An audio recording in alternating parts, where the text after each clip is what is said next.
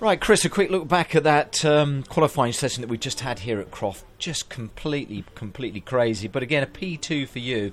And many congratulations, because there was a lot of pressure just to get that lap in at the end of that session, wasn't there? It's actually probably the most relaxed I've felt all year in a qualifying session, if I'm being honest. Wacky. We were at Donington Park last week, and we made a massive change to the car. At the start of the season, we were fast at times, but not consistently fast. The way the car was, I could drive it fast over maybe one lap, but I couldn't string a run together.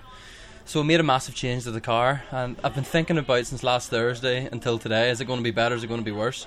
I know we finished second there, but I would have been happy with 5th or 4th, because we did have the pace to be there. But yeah, really happy. Front row start, yeah. But it was just getting the lap in, wasn't it? Because of all of the red flags and everything that was going on, it was just a case of getting that. And that lap for you was right towards the end of the session, wasn't it? Yeah, listen, I think actually the rain speeded the track up, actually. Okay. I think it cooled it down slightly, and it was better for you, better for the Honda. Well, no, I'm not saying it's better. I think it was better for everyone, because it was. Yep. I think a lot of sectors went faster in that last run.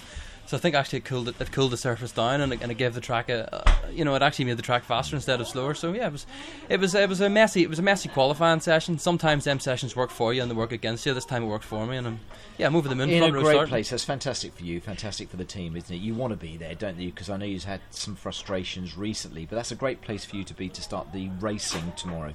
Yeah, listen, and as I said earlier, our race pace is really strong. This change that we've made to the car, our race pace has been really good, and I'm actually really excited for the race tomorrow. I'm not like, I'm on the front row, I'm going to go back. I'm really excited because the car, I know the car over a race distance is really strong, and that's what I'm actually really looking forward to. Excellent. A final question to you. Some of the barrier placings out there, listening to comments and things like that about where things were that were causing the red flags, they were being nudged just a bit, then that hit, came into the racing line nearly as much as anything else. What were your views, on the kind of, entry and exits to some of the complexes? Were they right, wrong?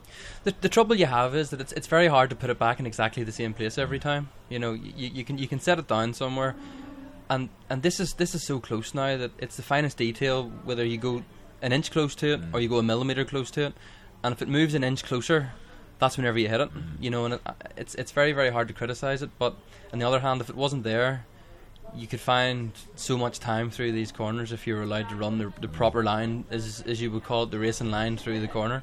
But I do think for tomorrow, if there's 30 cars coming around the back part of the track and that's in the middle of it, I think that is dangerous. And there's a lot of things to think in consideration as well. Some people are saying that you can have a different type of surface on some of the complexes or whatever. We've got mud on quite a few of them at the moment. If you're cutting them too fine and maybe more mud gets put onto the circuit, with all the weather and the rain that we've actually had, it doesn't help, does it, either? I don't really think the mud was a problem out there. Okay. I think they had got the mud off the track.